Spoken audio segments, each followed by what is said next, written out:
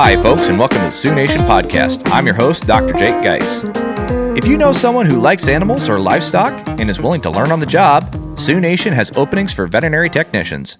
Anyone interested in a job that is essential to animal agriculture should connect with us through our website, SiouxNationAg.com. Now, I'd like to invite our listeners to join me in welcoming Jim Hagen, the South Dakota State Secretary of Tourism. How are we doing today? Hey, I'm doing well, Doc. Thanks so much for having me on. Appreciate it. Hey, well, thanks for taking the time to come talk with us today. Now, you've served in this role since 2011, and you grew up in the northeast region of South Dakota, graduating from Aberdeen Central High, and then went to the University of Southern California, huh? Yeah, that was a little bit of a leap, right? From rural South Dakota to busy metro Los Angeles, but that's correct. Oh, I the biggest leap I could think of is how cold it's in Aberdeen all the time and how warm it's got to be down at USC. I won't complain. The weather was pretty nice in Southern California. I guess so. Now, you've also served as the state chief of staff and special advisor to Governor Bill Janklow. Yep, 8 years of serving with Bill, which was, I was really not that far out of college, and I was a very young chief of staff. So I think he made me his chief of staff. I can't remember; it was 25 or 26. And yeah, it was quite a ride with him during his second stint as governor. So sure. I learned a lot, and that was fun. I read that in 2017, the South Dakota Department of Tourism named agritourism as one of its niche areas of development, and this has been something you've been working to develop in our state. Absolutely. We went through a strategic planning process a couple of years ago, and what we did is we went out to the South Dakota tourism industry and South Dakotans and said, hey, listen, what are we missing? What should we be focusing in on even more that we aren't right now? And there were three areas of development that popped up right away. One was tribal tourism, which we have a new initiative on, outdoor recreation, which we have a larger focus on, and agritourism, which we were really, really happy to see. And so I think nearly 80%, Doc, of the respondents to that survey, and we had thousands in the survey, said the Department of Tourism should play a role in the development of agritourism, and that's really how the ball started rolling. Okay. Now, for some folks out here, since our listening audience is mostly livestock producers and farmers, they may be wondering, agritourism, what exactly is that? Because I can't think of my job being something that exciting.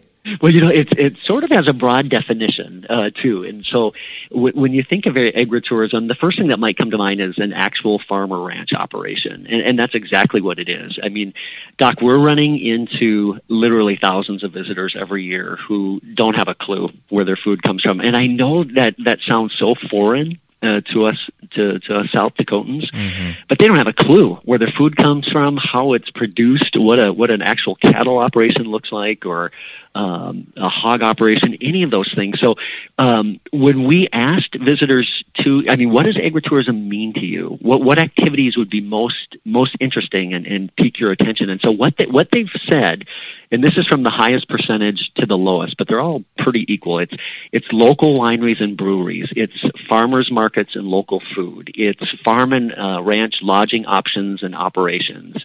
It's farm, dairy, or ranch tours. It's interaction with farm animals. It's visiting a perennial garden.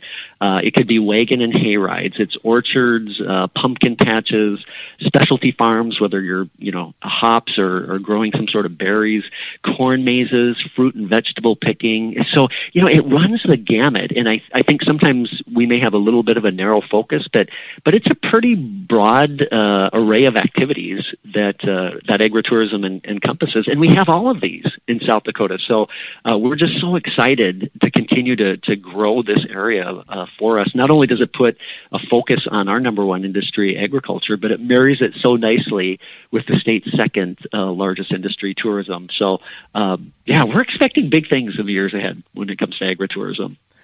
Well, that's really interesting. I mean, like you said, second biggest industry in South Dakota's tourism, so we really have a leg up on other states when it comes to capturing that tourist audience for agritourism. There's no question. And the thing that I think we're most excited about as a team is that, South Dakota is known when it comes to the tourism industry with, okay, you've got Mount Rushmore, which is this iconic international symbol of freedom and democracy.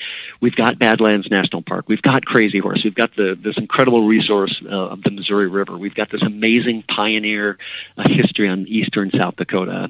We've got wineries and breweries and great museums, and we call the I-29 our cultural corridor because of all the fun museums and wineries and breweries and things like that. But yeah, it's just we have such a broad array of things that we can put a focus on, and so, yeah, it's like I said, my team and I are just excited about the potential that is building here, and it's only going to go up. So we have these iconic things that you can experience, but our goal really is to get people off that beaten path of I-29 and I-90. Let's get them into rural South Dakota so they can experience all that agritourism has. And the end goal for us is really let's get more visitors to more corners of the state, to more rural areas, so they're visiting our local businesses, they're generating that tax revenue, and we're keeping them here longer. So instead of maybe spending 2 days, because of our agritourism offerings, they may spend 4 days or 5 days. So at the end of the day, that's really what we want to see happen. Pulling them off of I-90, that's always a big key.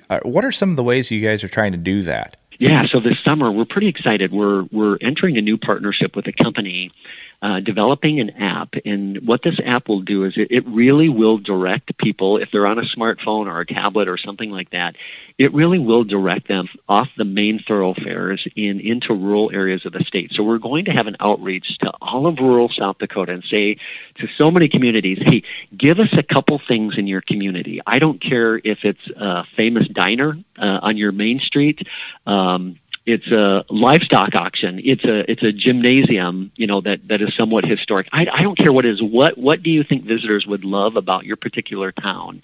And we want to feature that in this app with this company. And so our focus really is to focus on rural South Dakota, find those gems that visitors may not know about and probably don't know about, but it will entice them to get off the major thoroughfares. If they're on their way to Mount Rushmore, but maybe spend a day or two up in the northeast corner or up near Mobridge or wherever. So we're excited about it. We have a lot more details to work out on that, but that is going to be one of our big focuses here this summer and beyond. Where we live at, when we go out West River, a lot of times we'd like to take Highway 44 for the reasons you're describing. I mean, stop in Gregory, Sissy's Cafe, Day Springs Coffee, both of them are awesome. Highway 44 is a beautiful drive. Yeah, absolutely. You cross that river at Platte, that next 15 to 20 miles in those river breaks are gorgeous. And then it just takes you right on the south side of the Badlands for the rest of that drive. Yeah, you're describing it perfectly. And coming out of COVID, what consumers are saying as we come out of COVID is they really are looking for rural experiences, and they are looking for places where they can get out and still socially distance and all these things. In fact, there's been an ongoing survey, Doc, that has been going on now for over a year when the pandemic started. And when Americans are asked now, today, where do you plan to visit in the next 3 months? What are the types of destinations you want to see? Small towns or rural destinations has either been number one or number two. Wow. For the last 6 months. There are other things like state, county, regional parks, U.S. national parks, mountain destinations. Of the top 8, South Dakota, or the top 6, South Dakota has 4 of those in spades. But that small town and rural destinations really speaks to a change in the mindset of visitors, that they really do want to get away from bigger crowds. They want to get out and have these experiences where they can still socially distance, breathe fresh air, experience something new, and there's no better place than South Dakota for that. Sure, like our little ranch stead bed and breakfasts and those kind of places would fit the bill, wouldn't they? Completely. So, I just, like I said, if I sound excited about this, I am, because we're so blessed to live in this state, and we have so much to offer visitors, not only domestically, but globally. And I know that they're really going to be enticed by this.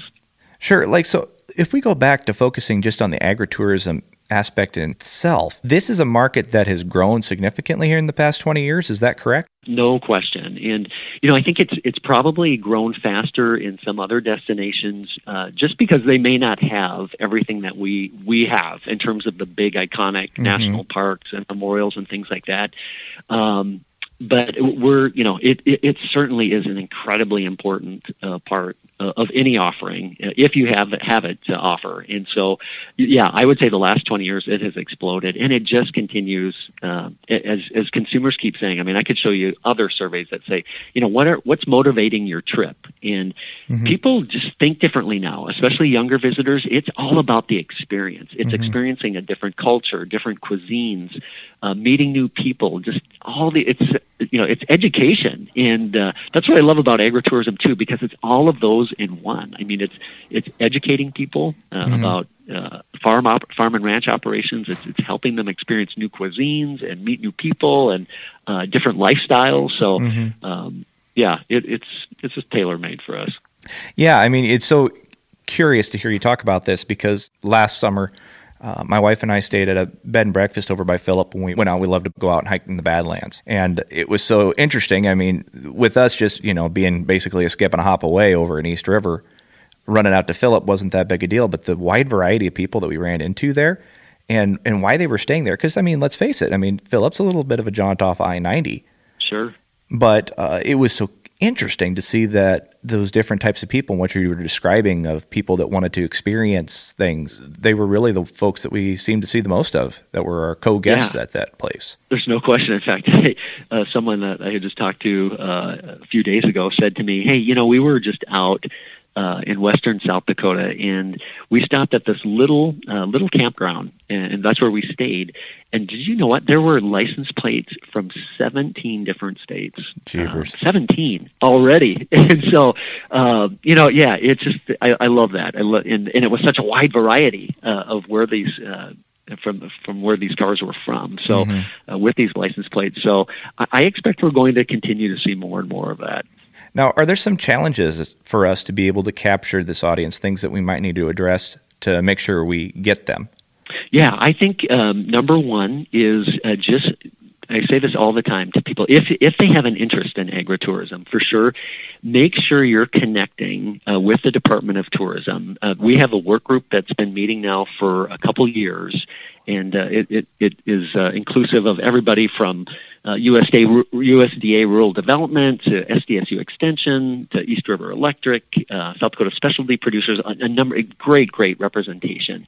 But make sure you're plugging in to this work group, and you can contact our office, and we'll make sure you do.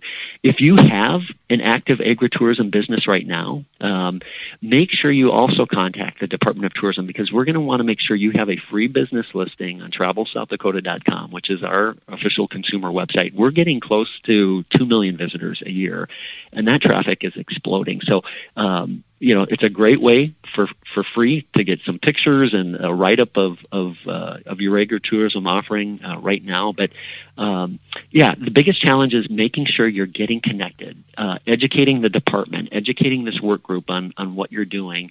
There's some other challenges we have right now. We're taking a deeper dive into liability and looking at some state statutes in terms of where liability currently stands, and we want to make sure that our producers, farm and ranch families have the correct amount of liability or are protected. And so we'll take a look at that this summer to make sure that there's some peace of mind out there for those who are entering this niche area of focus. So those are just some of the things, some of my suggestions, maybe some of the challenges we have right now. But honestly, those are very minor challenges, and we've just got a whole runway in front of us in terms of possibilities. So maybe one other question then, as far as producers out there that may be thinking this might be something that my family could possibly be a part of, are there any niches that you could see would be good to fill that currently are a little lacking in our agritourism offering in the state? We have room to grow literally in every area. So, it's been fun and you've seen this yourself, the local wineries and breweries really popping up now. Oh, I'm partaking in every one of them I can. So Good, exactly. Farmers markets have popped up. I think it'd be fun to see even more farm to table meals and maybe seeing more restaurants throughout the state source their materials from South Dakota producers.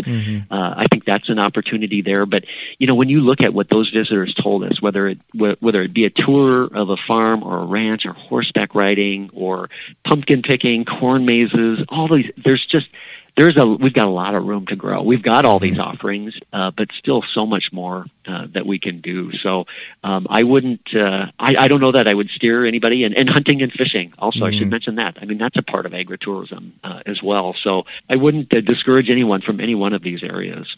And I mean, we do have some advantages too for when you talk about farm to table, that we have our own state inspection program for meats so that we can make that happen easier. And, we already have existing farmers markets, so we can make some of these things happen easier. We really do have a lot going for us that way. Yeah, absolutely. And people, and you know what? And visitors love that. I mean, that is an area that has just exploded over the last, 5 to 7 to 8 years of people going to restaurants and really wanting to know, hey, where did my steak come from? Or, are these vegetables locally sourced, or the fruit? And visitors eat that up because they want to, not only do they want to act like a local, they want to eat like a local. They want to go to the same brew pubs and wineries. So they want to do what the locals do. Yeah. Well, I guess they'll eat a lot of chislic then. Exactly. I like that. Okay. Well, sounds good. Well, thank you very much. This is a very exciting and interesting topic. I really appreciate you taking the time to reach out to us and our listening audience to learn more about it. Oh, Doc, no, it's been my pleasure, and look forward to future updates as well. Thank you very much. And thank you for our listening audience to take the time to stop in and hear what we got to say. Y'all take care, folks.